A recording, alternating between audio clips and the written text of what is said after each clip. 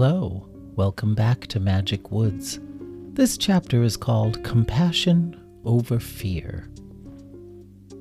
Emera carried Adria across the sky to the island of the Agini, where all the Mimis of Chalet were gathered, and the Mimis stared up in disbelief when they saw an actual goddess descending.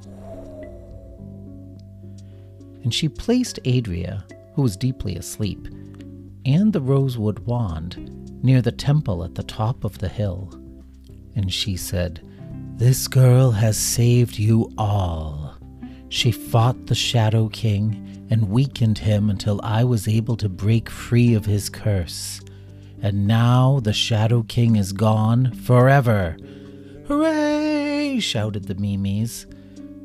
"But you are all in great danger still. A cloud of plague sent by Lavamok is heading here. I cannot stop it. It will kill all of you." Ridget, the wise woman, called up to the goddess, "O mighty Emera, is there anything we can do to stop this plague?" "No. As long as there are Mimis in this land, it will come. It will kill all of you and eventually kill many stick people and animals as well." She looked down at Adria. "This child has been through a lot for all of you. She is the best of your kind. Listen to her, and there may yet be hope for you all." And then the goddess of the dream world rose up into the sky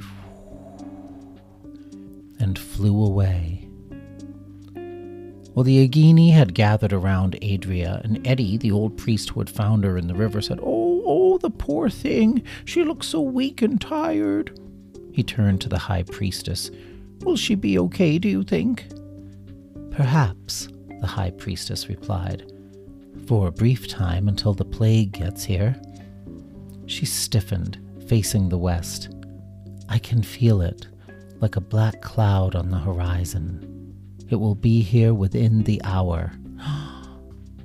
Queen Toria huffed when she saw Adria. "That is the girl from the prophecy right there. She's probably the one who sent the plague here." The high priestess stared at the queen in disbelief. "An actual goddess just told us that she is good and may be the last hope of our people." The queen said, "Well, yes, but Emera's just a goddess. I am the queen." The high priestess turned away before she said something rude. Slowly, Adria blinked awake. Oh. Eddie gave her a big hug and said, "Oh, you're alive, you're alive." Adria hugged him back. Then she rose to her feet. "We don't have much time," she said. "There's a deadly plague heading this way." "We know," said the high priestess. Adria said, "But I think I have a plan that might be able to save us all." And she picked up the rosewood wand. "But I'm going to need your help, all of you, all of the Agini." Eddie said, "Anything you want." And then Adria looked across the river at the bumpers gathered there.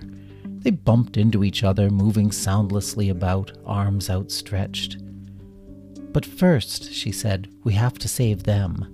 Toria said, "They can't be saved. They're monsters. Ugh."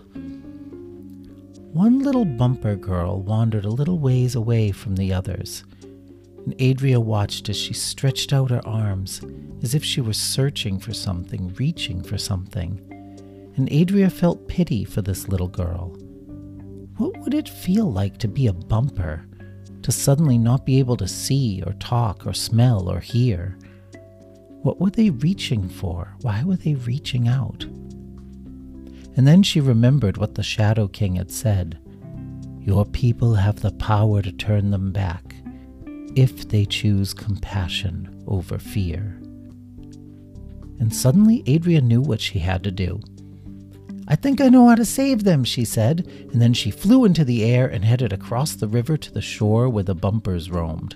And the high priestess said, "What are you doing?" Adria said, "I'm going to touch them." "What?" Adria landed on the beach beside the little bumper girl. The faceless girl was reaching out, feeling the air, searching for something or someone to touch. And Adria stepped forward, and instead of running away from the girl, she reached out her hand and touched the little girl's cheek. And instead of Adria turning into a bumper, the little bumper girl became a Mimi again. Her face came back, and the girl blinked and said, Where's my mama and dada? Her voice was cracked with fear. Where's Hana? And then Adria knew that this little girl was one of her little twin sisters, the one named Corella.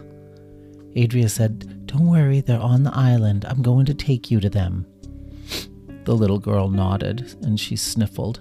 I didn't know what was happening. Everything was so dark and scary, and I didn't know where anyone was. Adria said, Well, you're safe now. It's okay. Then she rose up into the air and shouted over the river to the Mimis gathered on the island. Everybody, listen to me. You have to touch the bumpers before they touch you. That's the secret to turning them back. They're just scared and they're reaching out for reassurance. We have to go to them first. Well, many Mimis had seen how Adria had saved little Corella, so they knew she told the truth. So they flew over the river and began touching the faces and hands of the questing bumpers. And the bumpers transformed back into their former selves. Oh. And they all cried happy tears, glad to be able to see and hear again, and grateful that someone had reached out and touched them when they were lost. Well, that's the end of the short chapter, Compassion Over Fear.